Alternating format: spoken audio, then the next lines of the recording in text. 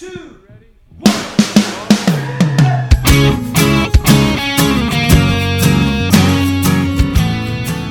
Hello and welcome to Say That, the podcast where your big questions get real answers. My name is Matt King. I'm your host in the city of Chicago, and joining me here is Glenn Fitzgerald. I do the real answers part.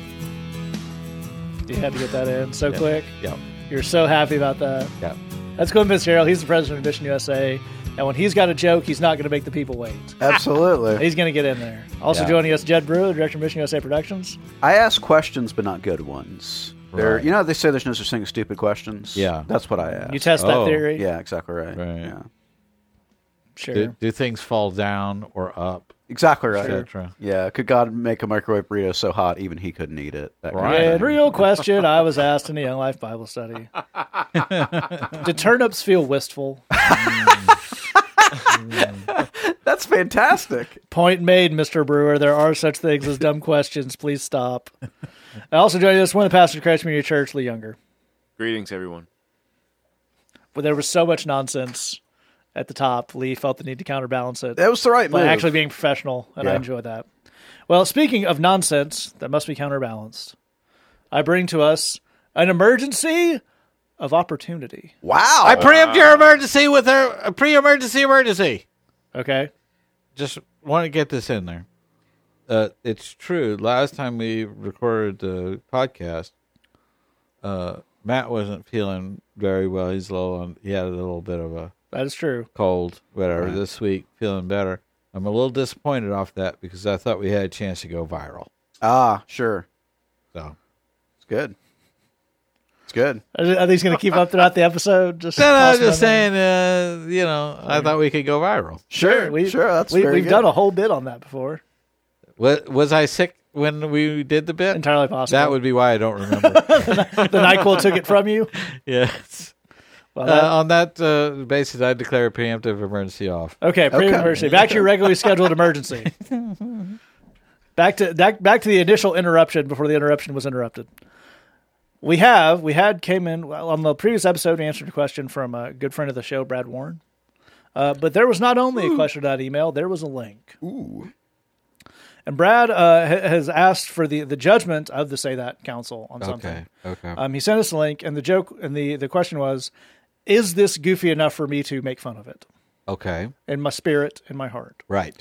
And I'll give you the previous say. We landed on we're not really sure. Okay. Okay. So here's the thing. There's a thing called the Actors AMTC. Is a 501c3. AMTC stands for Actors, Models, and Talents for Christ. Well then. So they're apparently an agency, talent agency, but particularly for Christian stuff and people. Right. Hashtag making good bolder. I don't know Okay. what that means. Yeah, I don't either. I have no idea what that is. So there's a lot going on, and they've got some people on the website. It's a fairly a decently successful agency, which is good. We don't want to make fun of people who are doing their best and having a hard time. Right. That's always mean. That's why we stick to your. We only make fun of the Christian movies that make a way more money than they should. Yeah. Right. Which is all of them. But Right. if it was here's a little church in Arkansas made their nativity movie, we're not gonna make fun of that. 'cause That's right. This is mean, That's right. and it doesn't make us really super confused and angry. That's why Right. they got a lot of money for this movie, because they didn't. Right. Right. So the AMTC has a list of people who are like alumni. Right. It has a long list. And they got people who are on network TV and Okay. movies you've heard of. They've also got some people who are most famous for wearing bikinis in Michael Bay movies. Sure. I'm not going to say any names, Right. but so it seems weird. I'm not 100% sure how that's for Christ. Right. It's a bit odd, but whatever. I was a little thrown by the modeling part of that. Yeah, modeling for Christ seems odd. Because it's like, do you wear like a slinky gown? But it's got a fish on it. It's got a fish on it, and you got like you're holding a Bible. Exactly right. Well, it's like- one of those. It's like a curly Q font at the top, Bible leak. Yeah, I Very believe. good. It's very Something good. like that. Yeah, Yes. so, well, I assume there's a Zondervan catalog, Right, yeah. like all their wares in it, your hot new Bible covers and whatnot. Yeah, I yeah. guess somebody's got a model. Choir of that. robes. Yeah. Choir something. robes, exactly.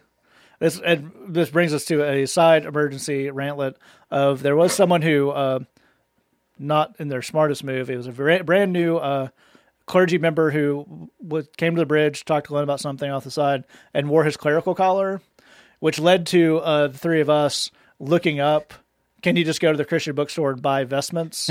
Which you can, by the way, if you've ever wondered. You don't have to have a license or anything.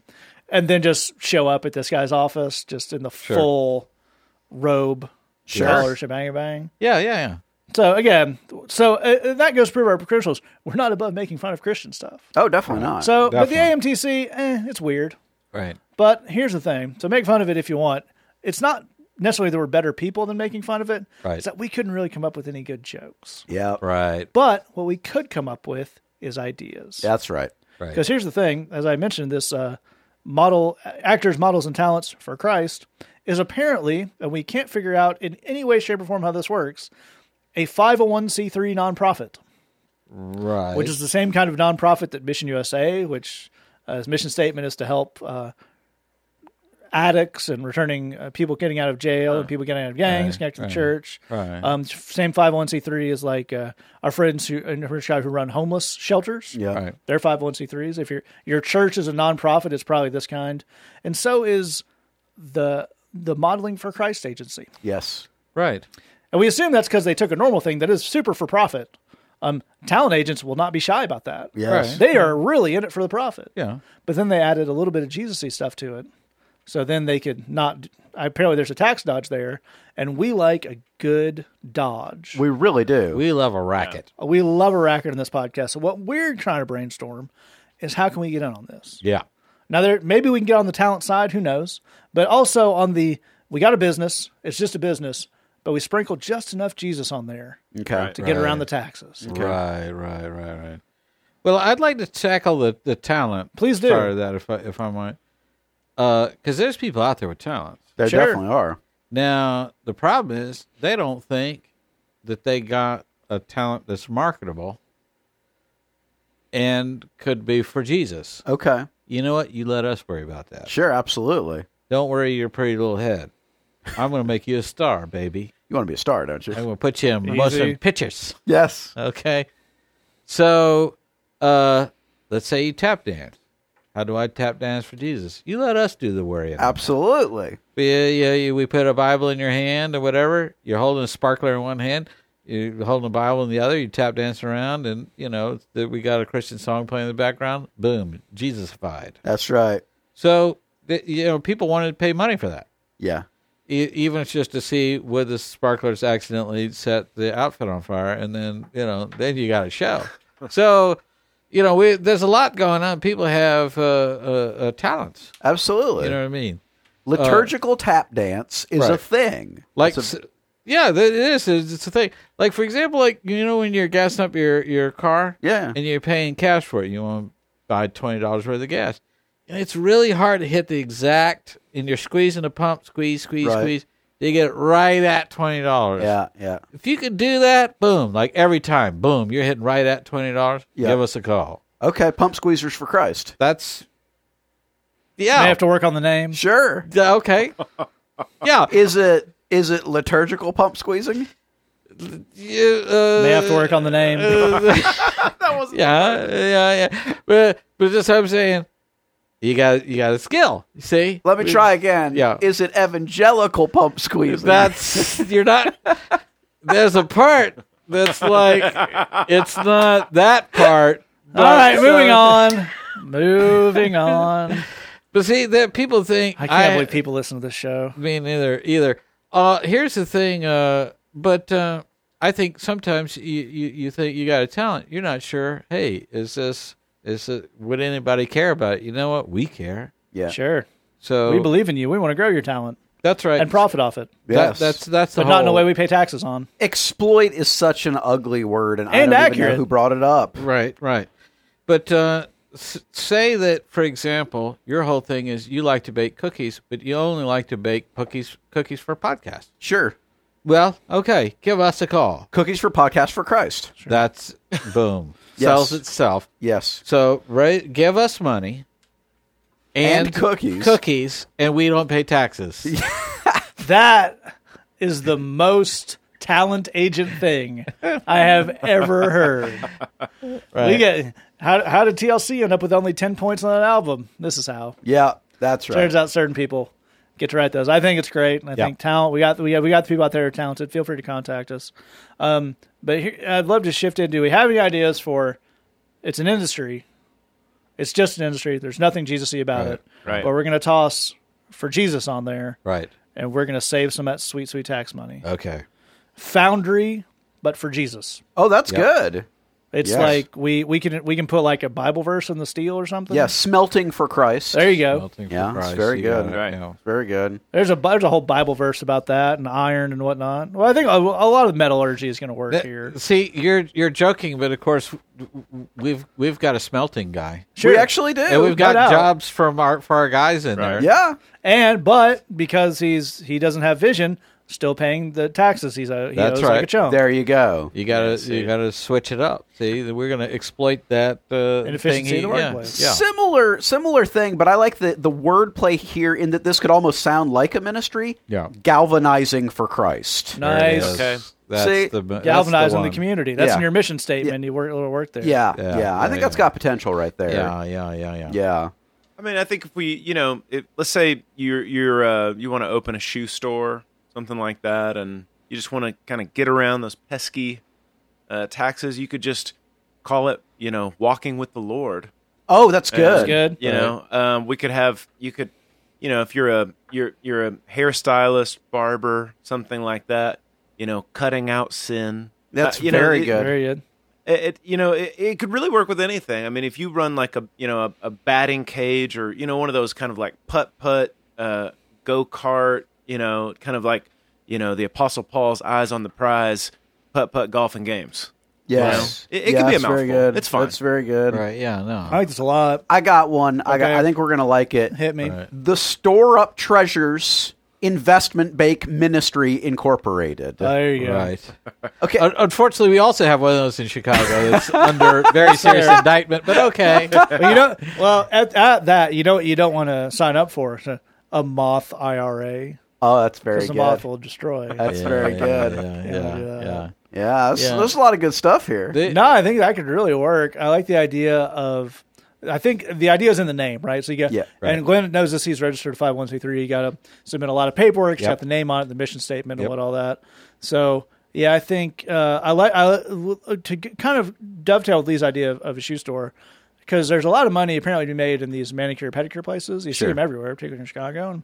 And, how beautiful the feet. Yeah, that's very good. Nice. Right. Yeah. You go to the hair salon. It's sheer heaven. That's very Absolutely, good. absolutely. Now, of course, there's some where you could try to pull this off, and you would mess yourself up because the naming convention would kind of confuse you. So if we go back to the Right. metallurgy, it's great smelting. If you did Shadrach, Meshach, Abednego smelting, that would be insensitive Right. Yeah. Right. to that right. story. Yeah. Yeah. See, here's what I'm gonna blow your mind. Israelite desert guides. Yeah. Yeah. I'm gonna blow your minds now Do it. because I'm combining these two ideas: talents that people don't think are very Jesus-y. No, they're or not ministerial. marketable. Yeah. And then you take something that's not Jesus-y, boom, call it Jesus-y. and you Dunzo. got, here's what I'm saying. Let's say, for example, we got a person out there, maybe it's a young person, that when it comes to popping pimples, Yeah. is the best. Okay. You know what I mean? Sure. Some people they're in there, bam, Done. popped. Yes. And sometimes they got a friend. You know what? I got a problem. Yeah. I can't pop this pimple. Help me out. Help me out. That friend gets in there, boom, Done. pop that pimple. Yeah. Okay? Well, here's the thing. Normally you think, I got to go to dermatology school or whatever. No. That's to be like licensed and bonded and That's for whatever. chumps. That's for chumps. This is a non-profit pimple popping Okay. for Jesus. Okay. Nice. I Do like you, it. do you have a name? I submit it to the board here, Okay. but I think, and just as you're formulating it, I'm thinking of a van, panel van.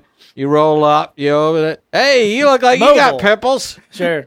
We got to pop you a pimple. Guerrilla marketing. Yeah. God bless you.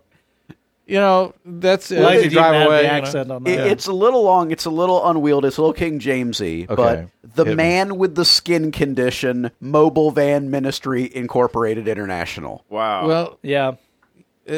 yeah, no, that's that's it's exactly like you have a disease and then like a leprosy type of thing, and we lay hands on you. Yes. So that's Jesus-y. It's Sure, super absolutely. Jesus-y. Popping pimples for Jesus. Yeah, that's I think good. that's very good.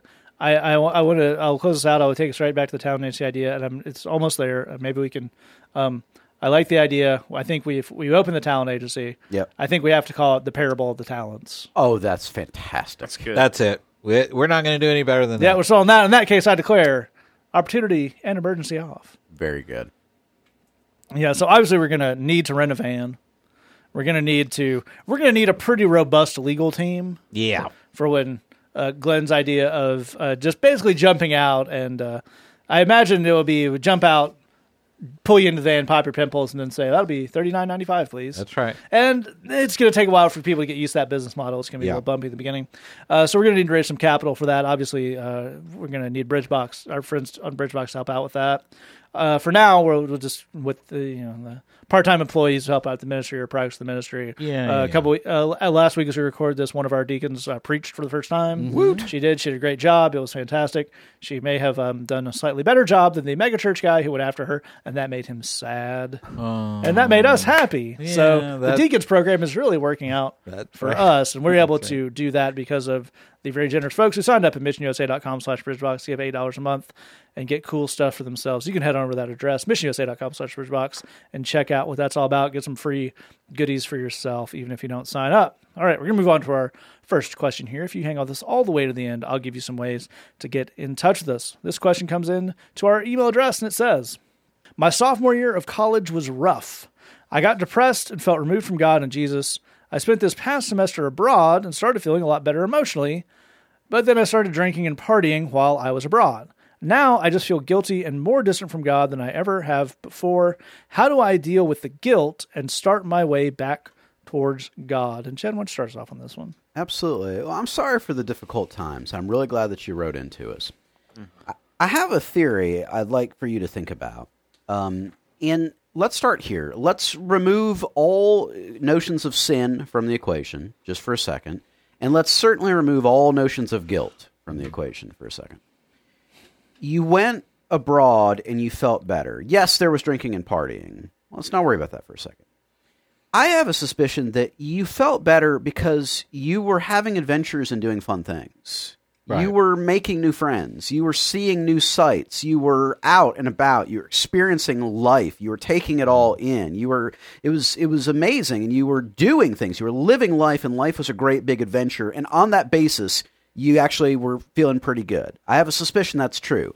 Were you drinking and partying? Sure, but I don't know that had anything to do with the fact that you were feeling better. I think you were just having adventures, and you were out living your life and taking a hold of things and trying new things, and that was really fun and really cool and really exciting.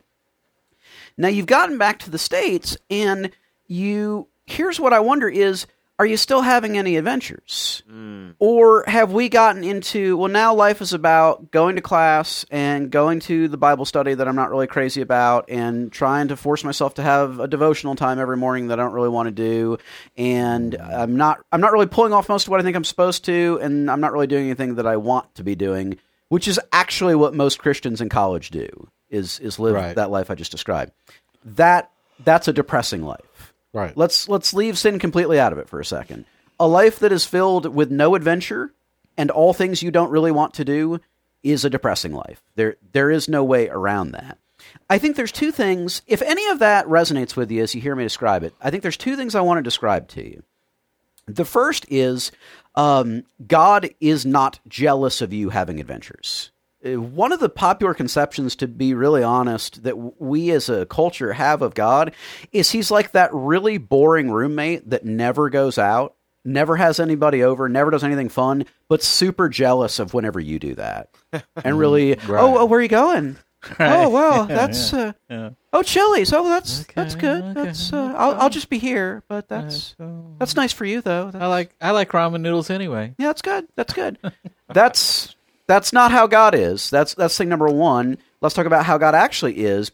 The Bible is clear. God wants to go on adventures with you.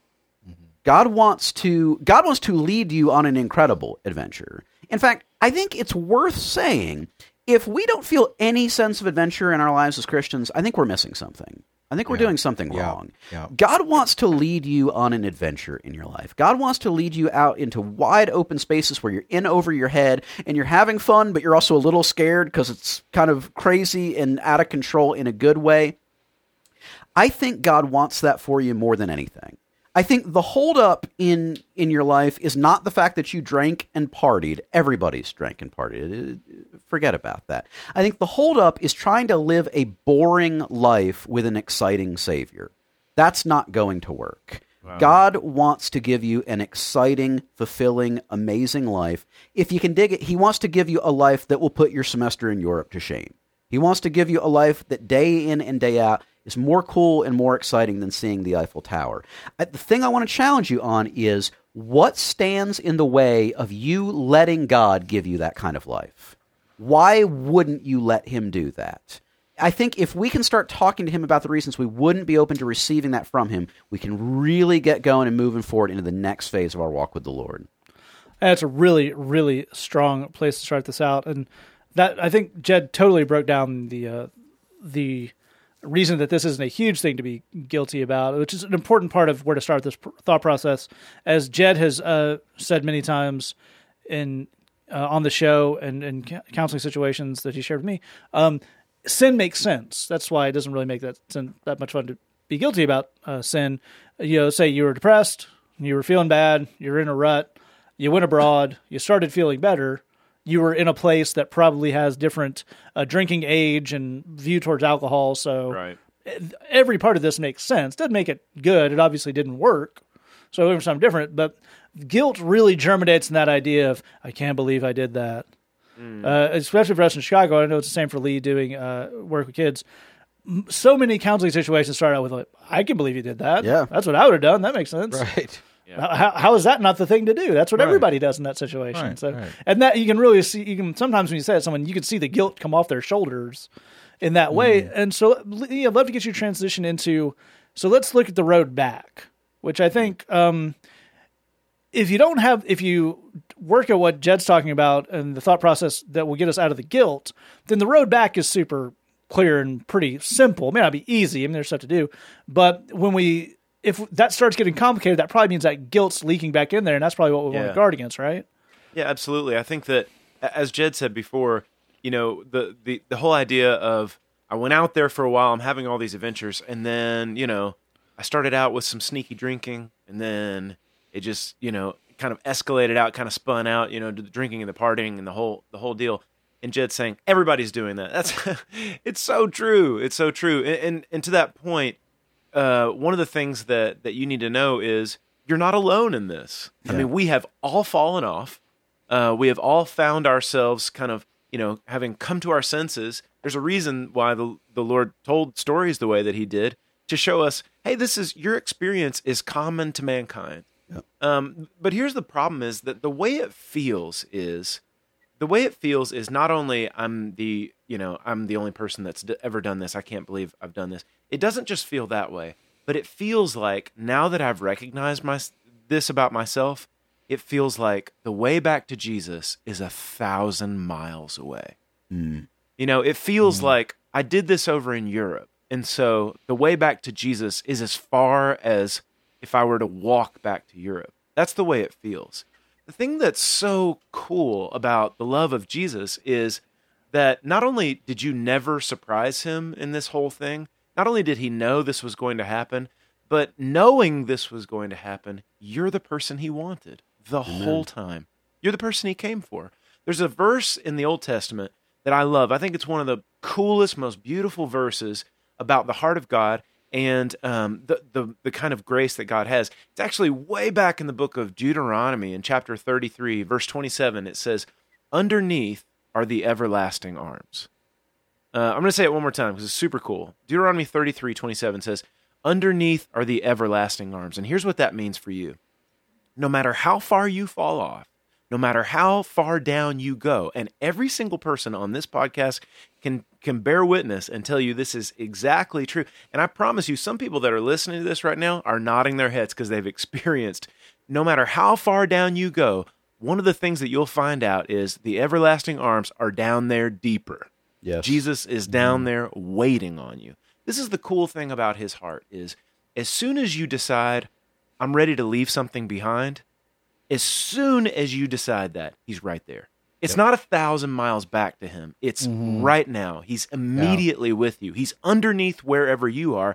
He's dealt with dudes who are, who have done much worse than any of us, and he has dealt with some bad dudes, and he can deal with this. He can deal with you. He wants to start immediately. That's the cool thing, the beautiful thing about where you are. He said, anybody that hears my words and believes him who sent me has everlasting life, has already crossed over from death into life, will not be judged. He said, that's the way I see you. I'm not going to judge you, ever. I've got unlimited patience. I'm not going to judge you. Let's start right now today. You get to leave it all behind. Jesus paid for the guilt. He's underneath where you are. You get to start right now. All you have to do is just call out to him. He's right there. Amen. That's absolutely right. Glenn, I'd love to get you close out on this. And I think even as we grow in a way of recognizing that guilt is not particularly helpful, I think it's easy for us to read its presence as indicative of something. Yeah. If I feel guilty, that must mean something went wrong. Right. And I think maybe one of the things we need to let go of here is the idea that guilt has a place in the conversation at all. Right. And what would that look like? Well, absolutely right. I think if you looked at how you were doing before Europe, depressed and felt, as you said, removed from God, you go to Europe, have a good time, you come back, you say, and now how do I deal with the guilt and start my way back towards God? Here's my question. Were you doing well before in your walk with God? Was that a pretty good Christianity that you was Christianing up for yourself? Because I don't think you were.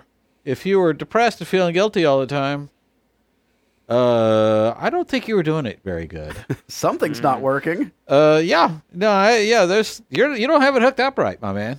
I think you're depressed because you're thinking about, I got to go back to the guilt thing, and that was kind of miserable.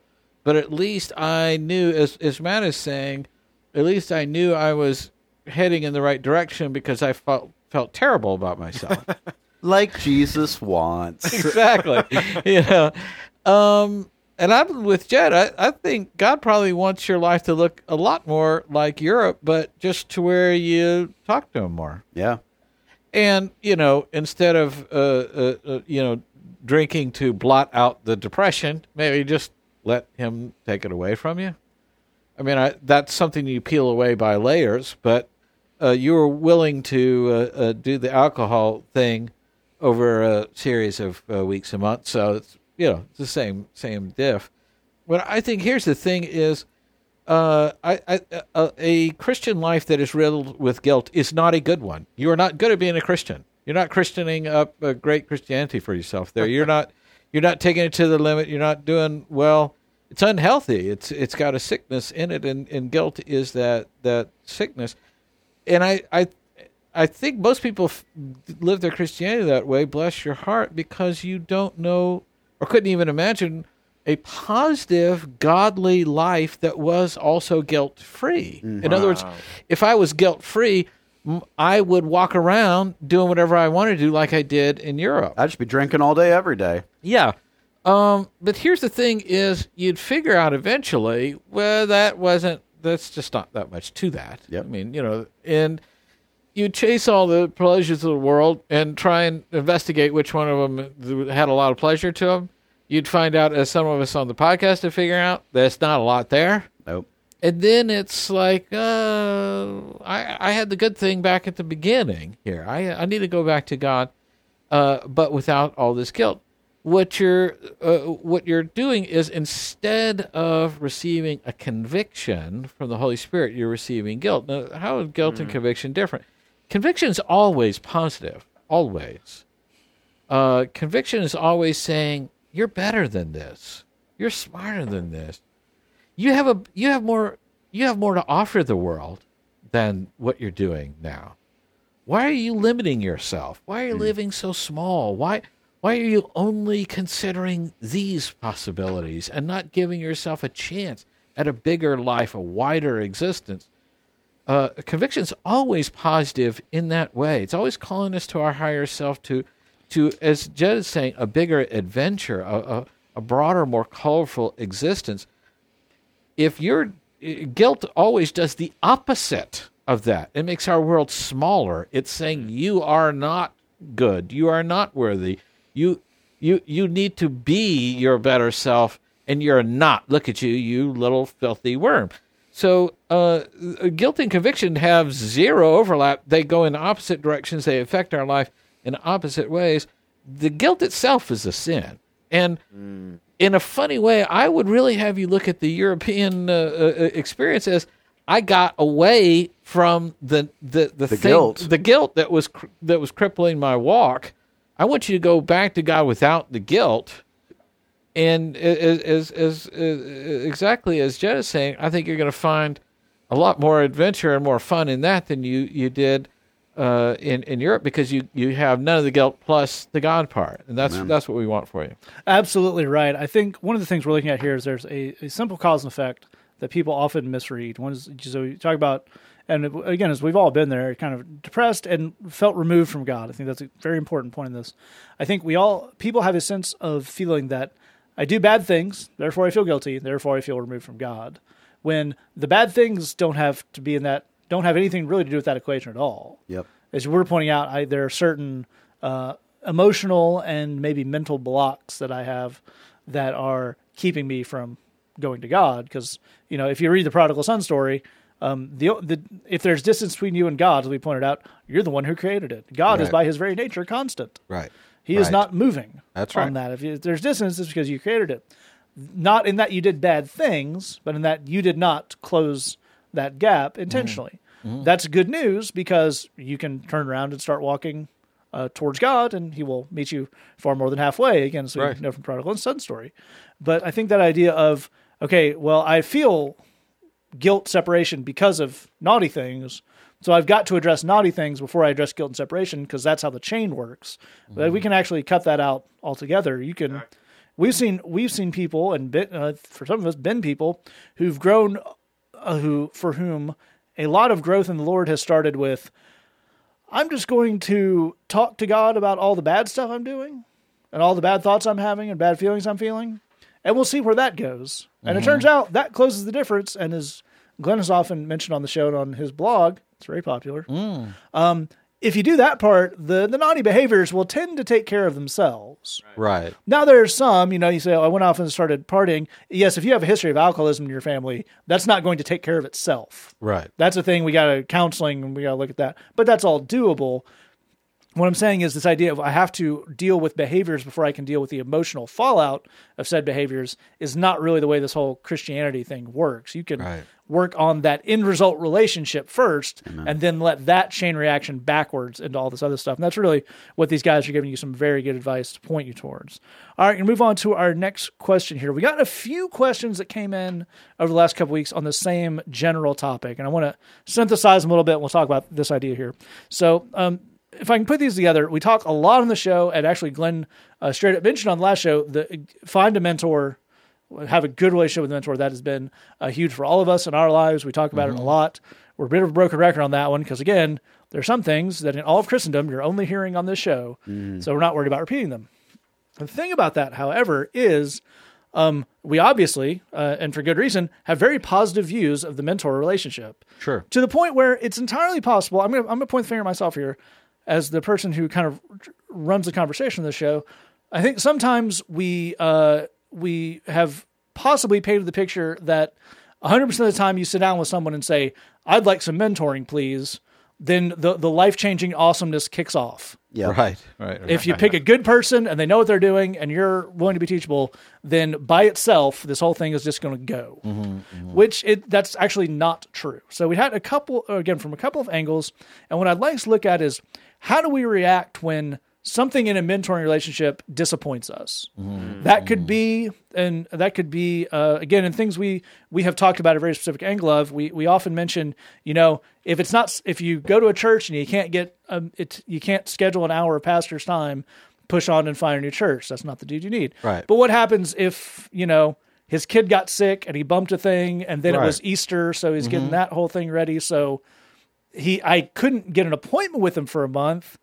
But is that really the same as I couldn't even get his phone number? So there's some gray areas there I'd like us to fill in a little bit. Or, as you're saying, it's a guy who really knew a lot about this, but I sat down with him, and it was, whatever it was. I sat down thinking it was an urban ministry guy, and he'd really done a little more prison ministry. So is there enough carryover there? Do I have to find someone who's done church planting in this city for this denomination? That kind of very specific. So, but what do we do? How do we, deal with those emotions? Because that's a disappointing thing, and we can deal with that. And evaluate, is this something we want to keep continuing with this person? Do we need to move on? What do we look for if we do need to move on? So and anything else you guys want to throw in there, because there's a lot of good experience around the table here. But under that heading of how do we deal and move forward when we get disappointed with what a mentoring relationship is giving us? And Lee, I'd love to kick off with you. Absolutely. I would say, first of all, the idea that you're going to crank up a mentoring relationship and it is going to be all sunshine and roses for the rest of your life is an utter fantasy. And the quicker that you kind of divest yourself of that expectation, the better. And the reason I say that is that every experience that I've had, either, I've had experiences where I've had, older dudes who have been walking with the Lord for a lot longer time, working with me. And I've had a lot of people who are, younger than me or, who have come to me for help that I've worked with. And in all of those situations where it's been a long-term relationship, there have been disappointments, misunderstandings, at times hurt feelings, sometimes conflict, difficult conversations, stuff like that. And there's a very simple reason for that, and this is extremely important. You are both sinners. Yeah. And that is something that is critical to understand. Not only are you a sinner, which you understand because you're looking for some help, but the dude that you're going to, even if he's a guru in the thing that you're trying to learn, whether that's some aspect of ministry or something like that, or just a general thing in life, and this guy's got a good reputation and you have a lot of respect for him or whatever, or you've got a lot of respect for her or whatever the situation is, that person is still a sinner. That person is still a person who can get sick. That person is still a person who can put their foot in their mouth. They can say the wrong thing. They are going to disappoint you.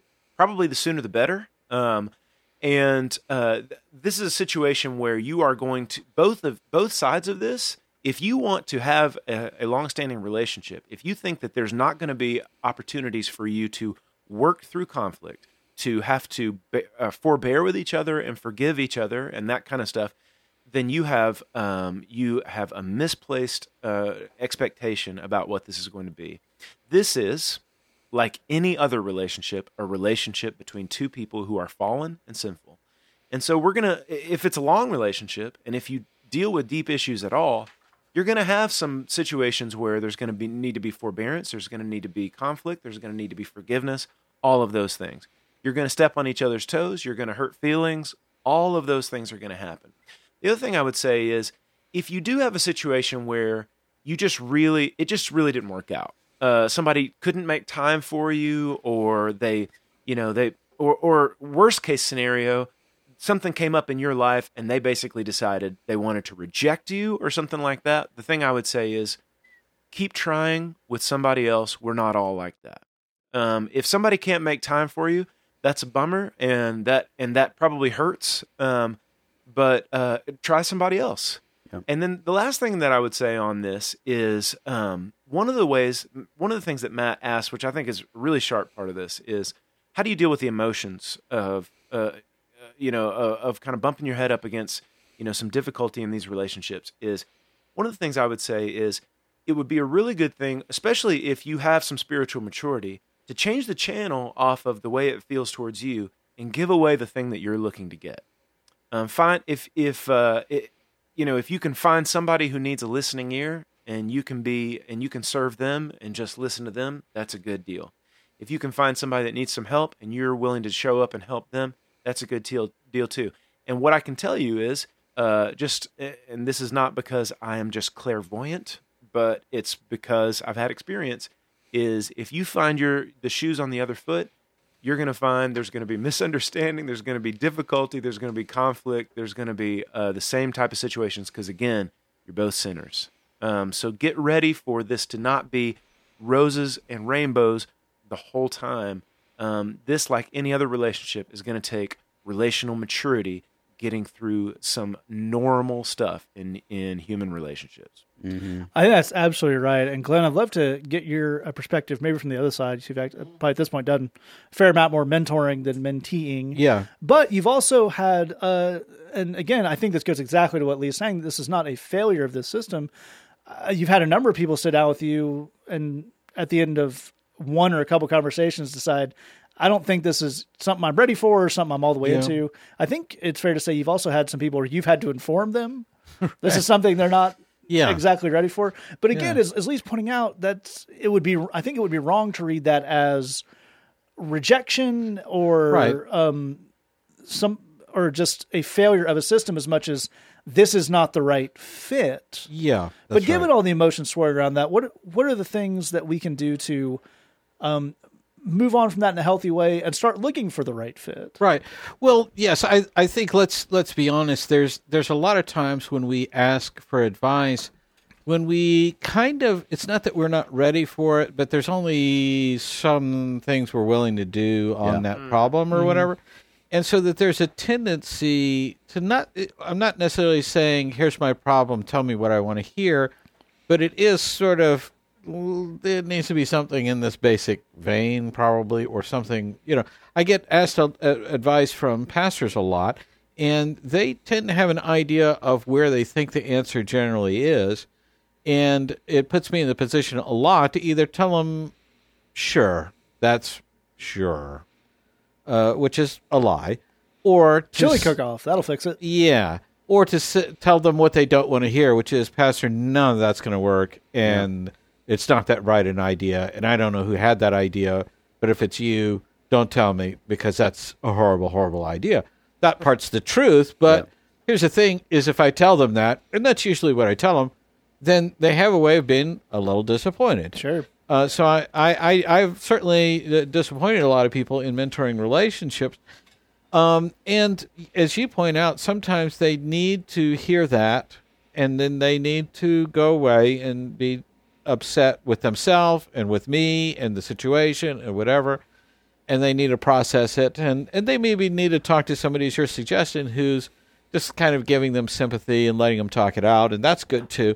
So there's I don't resent any part of that. I didn't like telling you, so I don't expect you to like hearing it, Well, and even if I would imagine that even if you have to give them that hard word, they go away, and if they figure it out, get to the right place by understanding that, I think Glenn was right about that, but I feel the best way forward is to talk to this other person and ride under them. Again, that's not a failure of this system. You don't have to mentor everybody. That's correct. I would also say that that there is a certain amount of managed expectations and patience that you need to have. Yes. I mean, no pastor can be in two places at once. That's not to say you should have low expectations. We're consistent on this podcast of saying they should be high. But I think part of this, too, is discerning when the person you're asking the question, the advice from, doesn't know how to help you, but they don't want to say that. I mean, it's funny. I don't know how many times I've been in like a store where I'm saying, do you know where they have the so-and-so? And they will talk to me for 5 minutes when the answer is, I don't know. You know what I mean? I said, do you know where the thing is? I think it's in the, let's go look. The answer is you don't know. Just tell me you don't know. I'll ask someone else. I'll ask somebody else, and I can move on with my life. there's only some people who are comfortable with saying. Very quickly, I had a project I was working on in a mega church in the suburbs, and it shall remain nameless. Literally every time I'm in the building, they would say, Pastor so-and-so would really like to make this meeting, but he can't. I'm sorry, he can't make the meeting. And it became so frequent that it was kind of absurd and funny. And at some point, I literally told them, I love all y'all. I don't care. Yeah. I don't care that he's here or not. I don't care. You say it like I'm disappointed. I'm not. I don't care. I could not possibly care less. I don't know the man. Don't have any feelings or thoughts or opinions about him. I don't need him to be here. I'm not here to talk to him. I don't care. And, of course, their sense of hero worship was a little offended by that, but bless them, they'll get over that. But what I'm saying is eventually what became obvious in the way they would talk about him and deal with him is it was clear he didn't know how to do any of the stuff that we were dealing with, so he was not being there as a way of avoiding that. And, so sometimes you have to pick up, are people kind of avoiding you because they don't know what to say or do with you? Which again might be just be understanding about that and find somebody who does know it. And that would be my final point: is this a person you respect? If they've earned your respect and you respect them, then certainly you're willing to be patient with them and give them a little bit of time. If they've earned your respect, even if they tell you something you don't like what they're saying, you go away and you think about it and you meditate on it. You give yourself a chance to say, if he does one thing and it sounds wrong to me, but he thinks it's right, and he knows better than me, I need to be suspicious of my own viewpoint on this and go to the Lord and wrestle with it a bit. So I think a lot of people go to, as we were talking about in the last podcast, a lot of people go and seek mentoring from people they don't actually respect, which is, to me, super weird, but it happens. Absolutely right. Jeff, I'd love to get you close up by talking about that managing expectations piece. I think that's key in a number of things. And again, I think it's a good idea for us to use this question to kind of fill in some gaps in the mentoring stuff we talked about. So one is certainly what are reasonable expectations for someone's availability, someone's schedule, life getting in the way. Because I think sometimes we can overstate in the sense of, not wanting you to go to a place where, as Glenn's pointing out, megachurch pastor was never going to come to that meeting. Yeah. Right. He's never come to any of these meetings. That's why the staff is trained to go tell everyone, he'd love to be here. Right. Yeah. He's just so busy being important. Yeah. Now, that's bad. Yeah. That's different than somebody in the church got in a car wreck and he's at the hospital, so we got to scuttle lunch here. Yeah. I can't get with you for 2 weeks. How do we navigate the differences between those two things? And also, what are the managing expectations for a mentoring relationship, particularly in the beginning? Because as Lee pointed out, this is like any other relationship, and that probably means it's going to start slower than it's going to pick up to. I think we may have a way of looking back on 5-10 years of mentoring and saying, this is what mentoring did for me. Yep. But most of that did not happen in the first couple of years. Yeah, no, that's completely true. Those are great questions. Thank you. You're welcome. I think if we want to navigate a mentoring relationship, we need to be clear that this is a relationship that is meant to accomplish certain things in our lives. Mm-hmm. And that's important because actually for a lot of people in Christian culture, they don't think about their relationships that way. Yeah, right. This is not a super friendship. Exactly right. You know what? Let's take a moment to unpack that because that's so important. A mentor and a buddy are two different things. Yeah. A mentor and a friend are two different things. Yep. A mentor and a super buddy are two different things. Someone can be a mentor to you without particularly liking you as a person. Not ideal, but possible. Not ideal, but certainly possible. A potent example of this is that in Alcoholics Anonymous, if you're really doing that program right, you have a thing called a sponsor. This is a person who's been sober longer than you, that is familiar with maintaining sobriety in a way you're not, and they are there to assist you in getting and maintaining your own sobriety. They are not meant to be your friend. And in fact, a good sponsor will make that clear. I am not your friend. Right. It's not to say I don't like you. I love you. I care about you. I care about your sobriety. I am here to help you be sober, period, the end. Right. That's what this relationship is. Similarly, you have, if you're not familiar with 12-step stuff, your car mechanic, you have a relationship with him. The nature of that relationship is keep this car running properly. That's why we have this relationship. It's not because we just love talking about cars together. So in your spiritual life, you have a mentor. Realistically, particularly as you get older, you can have a number of people that are in a mentoring role to you in different areas, right? You can have, Glenn was talking about mentoring in the context of professional ministry mentoring. You know, I mean, pastors come to Glenn not so much for help me sort out my walk, but help me sort out my church. Right. Help me sort out my preaching. Ideally, that pastor would have a separate person that they're going to saying, help me sort out my walk. Right. What am I not seeing here? And part of the reason why a mentor is not a super friend is a mentor needs to be able to tell you the straight, unvarnished truth about whatever the thing is. Right. And friendship really gets in the way of that, man. Yeah. You know, I on the car mechanic thing, I have a great car mechanic. He's Walter. He is the best person in the world at that. Best. Don't any of you even think about crossing Walter, or you will make an enemy of this podcast. No doubt. I was going through a period of my life where I had no money and a terrible automobile, and he had told me every time I took the car in for a year and a half, you need to have a general tune-up on this or it will stop working. It stopped working. I took it in. He called me and says, it's fixed. I show up and say, what'd you do? I did the thing I told you every time for a year needed to be done, and it came back to life. Right. That is the kind of honesty you need in a mentoring relationship. Right. And that needs to be able to go both ways. So in order of setting expectations, you can't set expectations if you don't know what it is we're trying to achieve here. If you don't know what it is we're trying to accomplish. It's no problem at all to go to someone and say, I don't know what I'm looking for. I just need someone who will listen to me. I just need a place that I can talk and be heard for a while. Are you okay with that? A good mentor will say, absolutely. It can't stay there forever. We can start there. That's fine for a few weeks or a few months, maybe in a couple years. But sooner or later, we can discuss, well, what's next? Are we trying to make changes? Are we trying to look at things? Because part of the decision for a mentor, we may want to remind ourselves, nobody has infinite quantities of time. We've all got to make decisions. If you're telling me I need someone I'm not looking to make any changes, I just want someone to talk to me and whatnot, that's fine. That might be a once a month kind of thing. Right. If you got someone, I'm ready to do whatever it takes to become sober. You know, it's killing me and I got to make these changes. I'm ready to get after that. That might be an every other day thing, as is the case with a lot of sponsorship relationships in AA. But that sense of what we're trying to achieve really drives expectations. And the key on that, as it would be in any relationship, is clear communication. I'm going to tell you one quick story, and we'll move on. Glenn has been a mentor to me for a long time. I'm blessed beyond words that that's true. But one of the things he said to me many years ago now is he sat me down and he said, I'm going to disappoint you.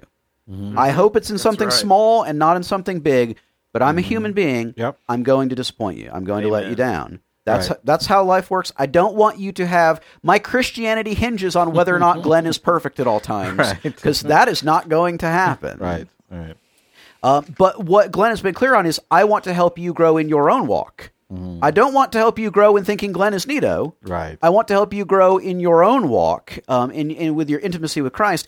And that relationship has consistently done that, even though, as Lee started out, it was two human beings. Of course, there's issues and besides and so forth, because it's two people on planet Earth. Right. But all that to say, mentoring relationships, when they're approached right, are incredibly valuable. We want you to pursue those. We want you to be courageous about that and keep going at that. Absolutely right. The last thing I'll tack on to the end here is to go back to our previous episode, came out last week. The idea that a mentoring relationship will, how good or bad it is, will be based on how smooth everything goes on it. That is not great. No. When you're starting out on a new thing, yes, ideally you would want to have someone say, schedule's wide open. I can move some things around, whatever you need. Let's meet once a week for a month. Get this set up. That's ideal. That's great.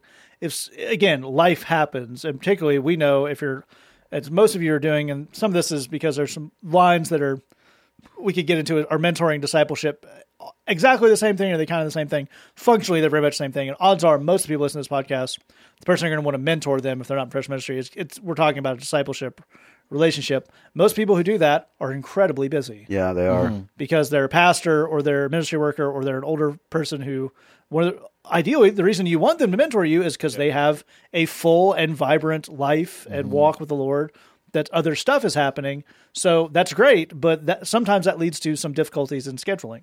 They probably are doing that for a lot of other people too, if they're good Yeah. at it. Yeah, certainly odds are that this is going on. So, again, one of the things I will point out as far as expectation management, it is unreasonable for you to expect to be someone else's top priority from Jump Street. It is somewhat unreasonable, and it's understandable, but unreasonable for someone who does this a lot or does it for a living to be as excited about it as you are, if that makes sense. Now, and this is me by far the least, but the other three guys listening have done a lot of mentoring. They like doing it. They're very good at it. They love seeing the results and the change that puts in people's lives.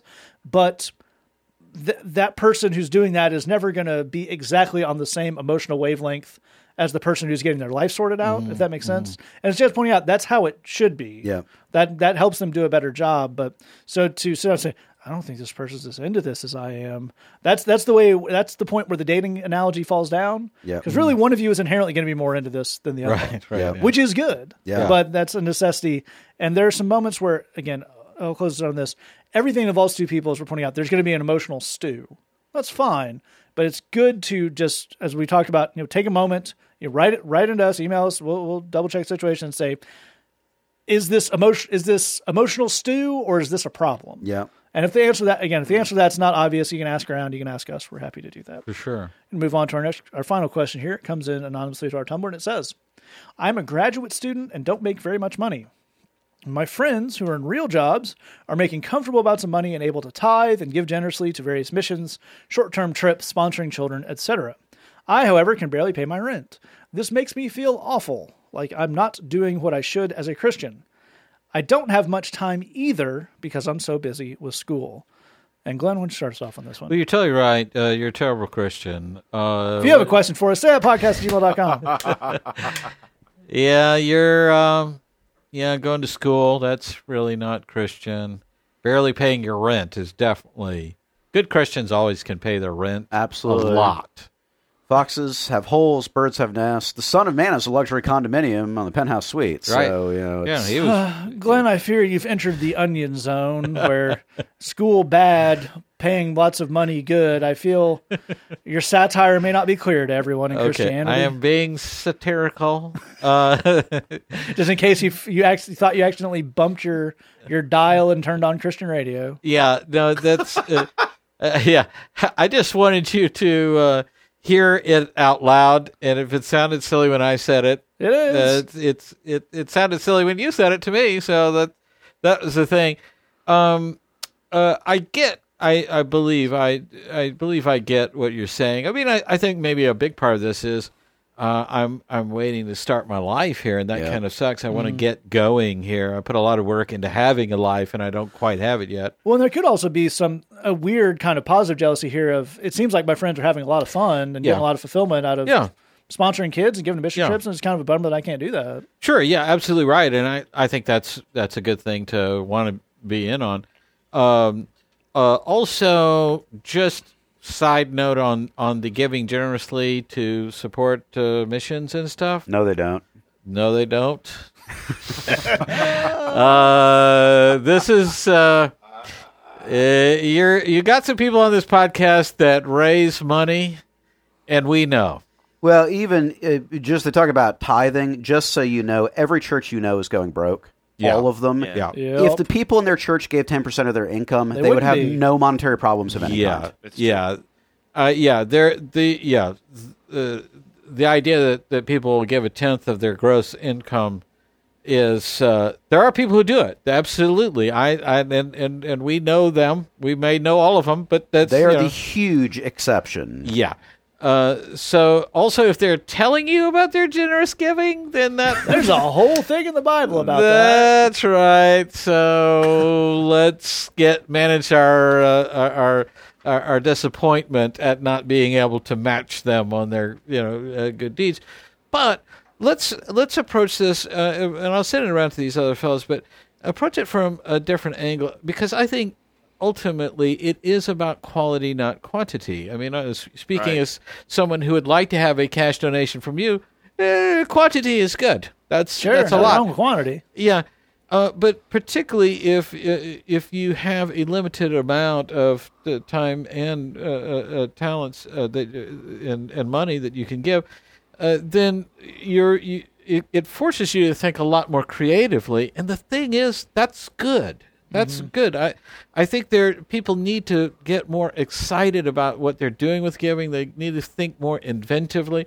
Give you a very super quick example. I'm doing ministry with juveniles in this big facility, and I'm trying to meet juvenile inmates from the north side of Chicago because I'm doing ministry there. And I had a whole setup going there, and I knew a lot of those gang members, and I'm looking to expand. But I have a whole facility full of guys. I don't know which ones are from the north side, so I have to figure out a way to find out who they are. And it's going to take me forever to figure this out, and then you got to get a relationship going with those guys, and then you got to, it's a whole thing. Turns out being a white guy walking around a jail asking, where are you from? Yeah. He's just a little hairy. Yeah, this is going to take me a while. And then you got to follow up with them on the outside and do the whole thing. Well, I'm telling all this to one of the volunteers. Now, one of these volunteers, bless her heart, she's a lady volunteer. She's also a white lady volunteer. She's also a clueless white lady volunteer. And she was one of But she was very sweet. Very sweet. And she loved the guys. She had a heart for the guys. And also, bless her, no ministry skills of any kind whatsoever. Sure. So she hears my story. She goes to the deck, the unit where the guys are, and she says, is anybody here from the north side?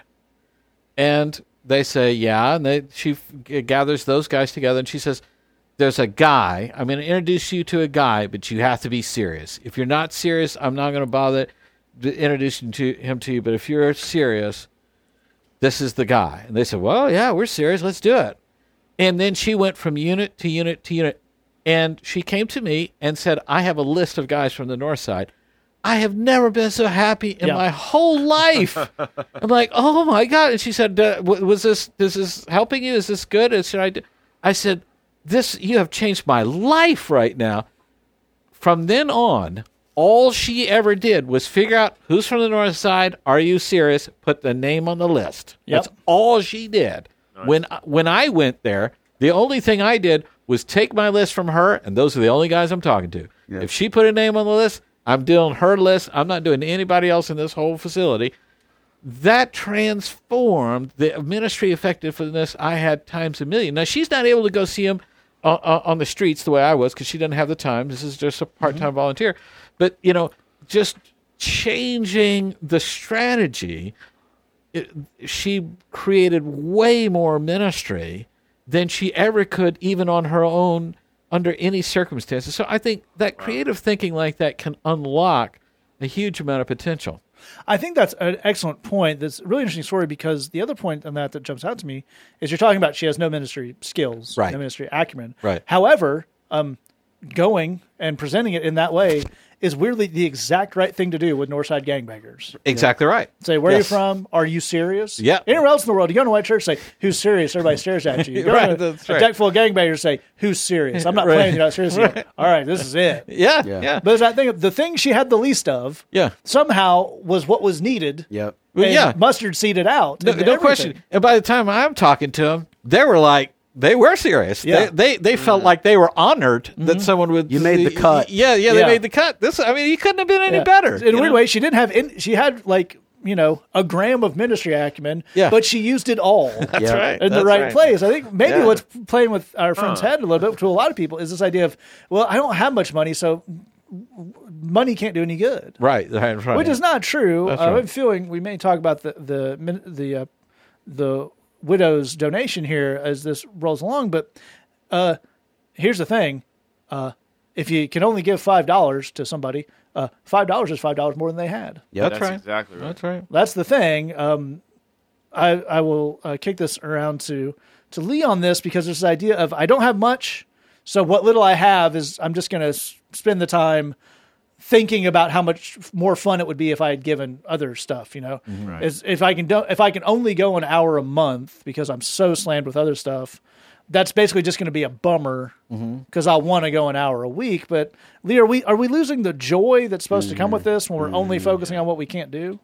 Yeah, absolutely. I think that a lot of people have the mistaken impression that my giving only counts if I have so much money that I can give some amount that's really going to turn stuff loose for, some mission or some group or some organization. And the truth is that there's this whole other aspect to giving, which is not, if you give money to, like everybody on this podcast survives on the sacrificial giving of believers in Jesus. That's true of all of us. So if you give to the place that writes our checks, you're going to help us. You're going to free us up. You're going to free up our time to be able to do ministry. We're going to have resources to be able to help people make changes and get to the next place, get closer to the Lord. That's going to be awesome. But you giving to the work of God, even though it is about helping the work of God advance, that's not the only thing it's designed to do. It's also designed to give you a huge amount of joy. And I think that's one of the big things that we're missing here, is that we are navigating, you're navigating your giving situation based on the shame of comparing your small resources to your friend's large resources. And looking at your situation through the lens of shame, you're never going to have any joy. And so what we've got to do is we've got to figure out, how do I kill joy, or how do I kill shame and increase joy? That's what we want to do, because, and we know that this is important because the Apostle Paul said that the Lord loves a cheerful giver. That's what he wants. He didn't actually say in any of these chapters about giving in 1 Corinthians, for instance, he didn't say anything about percentage. He didn't say anything about any kind of dollar amounts or anything like that. The thing that he said is that a person should give what they've decided in their own heart before the Lord to give, and that God loves when people give and they're cheerful about it. They have joy about giving. They're happy about what they're doing. So my suggestion would be this, and it's not going to be an easy thing, and it's going to be one of those things that you're going to have to do, and then you're going to have to do it again, and you're going to have to do it again and again and again and again. And that is, anytime you have the comparison piece in your mind, where you're comparing your life, your funds, your giving to anyone else's, drag that out into the cold light of day and murder it mercilessly. Yes. Strangle it until it is dead, and then stand on its dead face. Like, kill it. Anytime you have comparison, don't play with it, don't pet it, don't mess with it at all. Don't nourish it, don't feed it, don't ask it questions, don't analyze it. With comparison, you drag it out of the house and you curb stomp it until it is dead. That's what you do with comparison. It will steal from you. It will never navigate you into the right way. Don't compare your funds to anybody else's, your life to anybody else's, your giving to anybody else's. We need to figure out how to do that one step at a time, one day at a time. Every time you feel that comparison and all the shame emotions that are associated with it, take it outside and murder it and ask for God's help. He'd love to help you do that.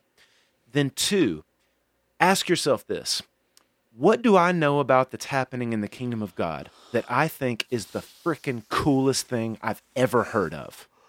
And then take what little tiny thing you have, like Matt said, if it's $5, if it's $3, give it.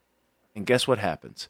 If you don't have comparison, and you give something tiny that you have to something that you're super excited about that Jesus is doing in the world, all of a sudden, bam, you got joy in giving, and that's what God loves. Absolutely. We need to get rid of shame, and we need to go towards joy. That's a fantastic point. The old aphorism that the comparison is the thief of joy is an old saying that has survived a long time for a reason. It's entirely true. Jed, I'd love to get you to close out on this. There's one particular aspect of this question that differentiates it from other questions we've gotten very much on this. We got a lot of questions from most from young folks saying, I don't have any money. Yeah. People need money. What do I do? And the answer to that is often, as Glenn would put it, time, talent, and treasure. Yeah. If you can't give money so they can hire someone to run the children's ministry, go watch the children yourself while people do the ministry. Right. That's a great thing. Now, this person mentions, and grad school will definitely do that I'm kind of in this weird situation where I don't have any money or any time. Yep. Mm-hmm. I think most of the folks we deal with, even in our ministry, there's a lot of people out there who either the church doesn't know what to do with them, they haven't found their thing, and they come to us, and they're just on fire for this now, and they want to be around all the time, and that's great. But I think our friend here is in an atypical situation of not really having time, money, or probably energy. Sure. I haven't done both. But in the sense of that kind of do what you can with what you have, but also at different periods in your life, that's going to be a different level of resource. Yep. So how do we work through that and reconcile that so that we don't get down on ourselves as we move into the next phase? Great question.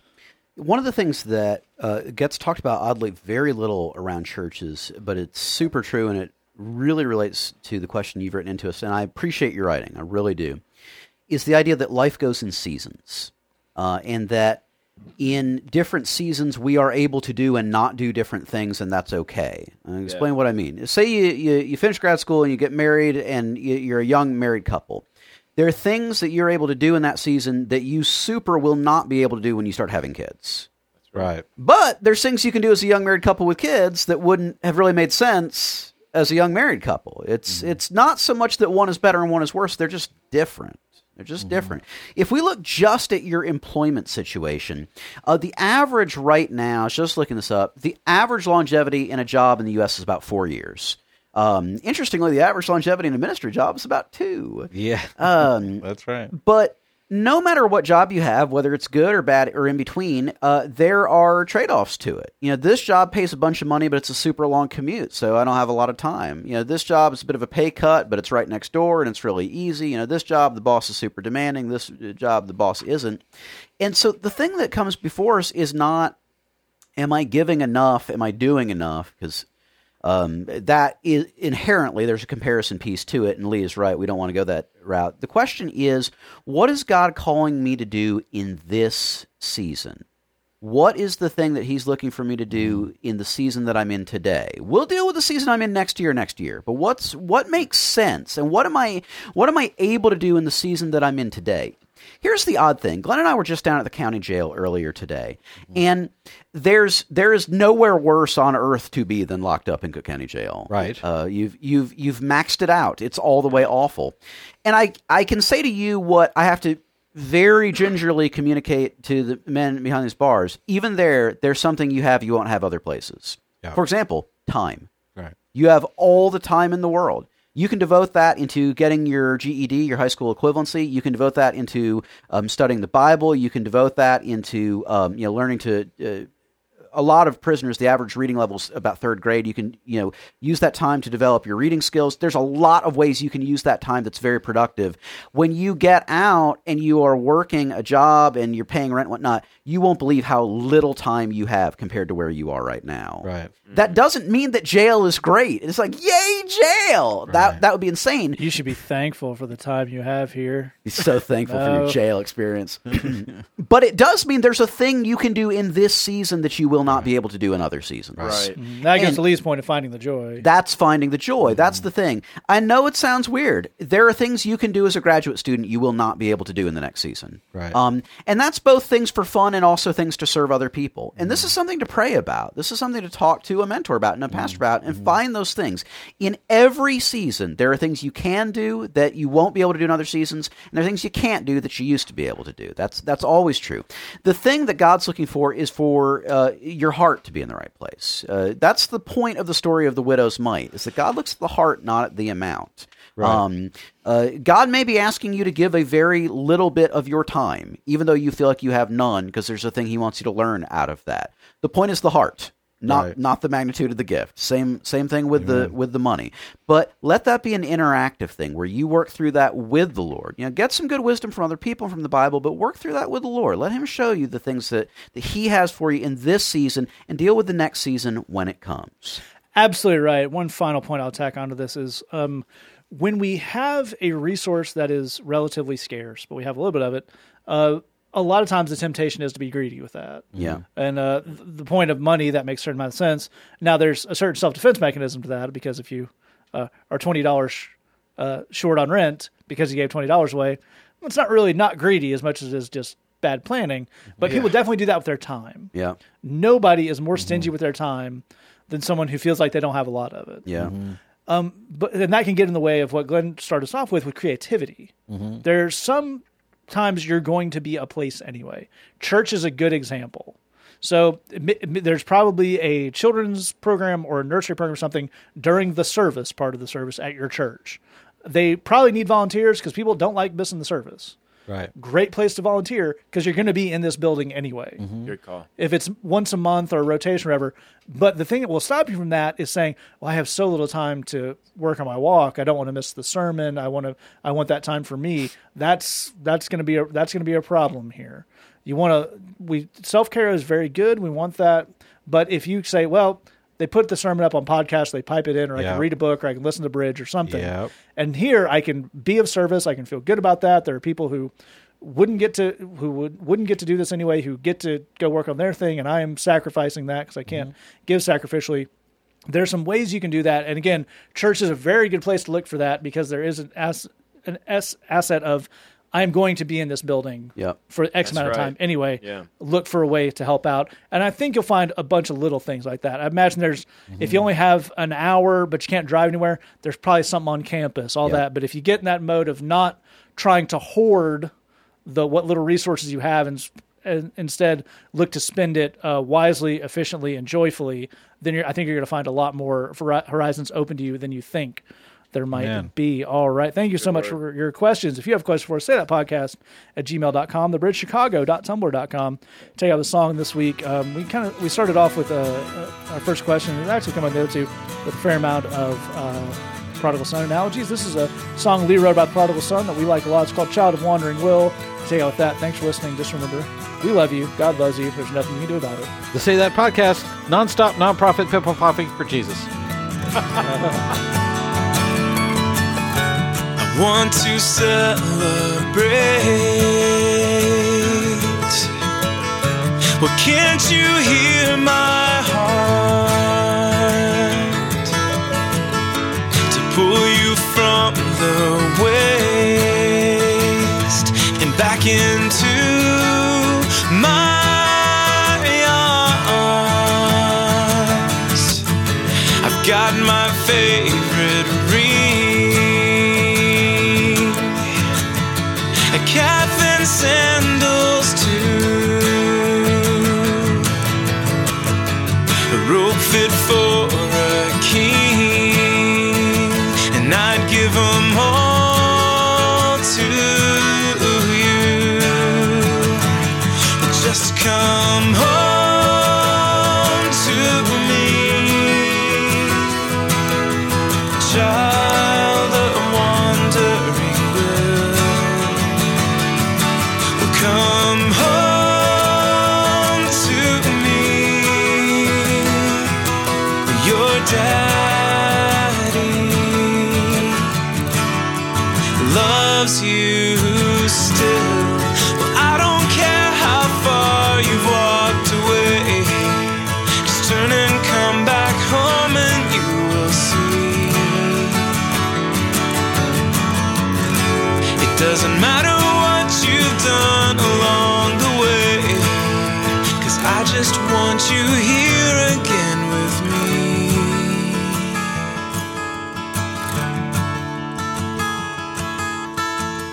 See, you've been gone so long, you're out there all alone, and you've got me all wrong if you think you can't come home.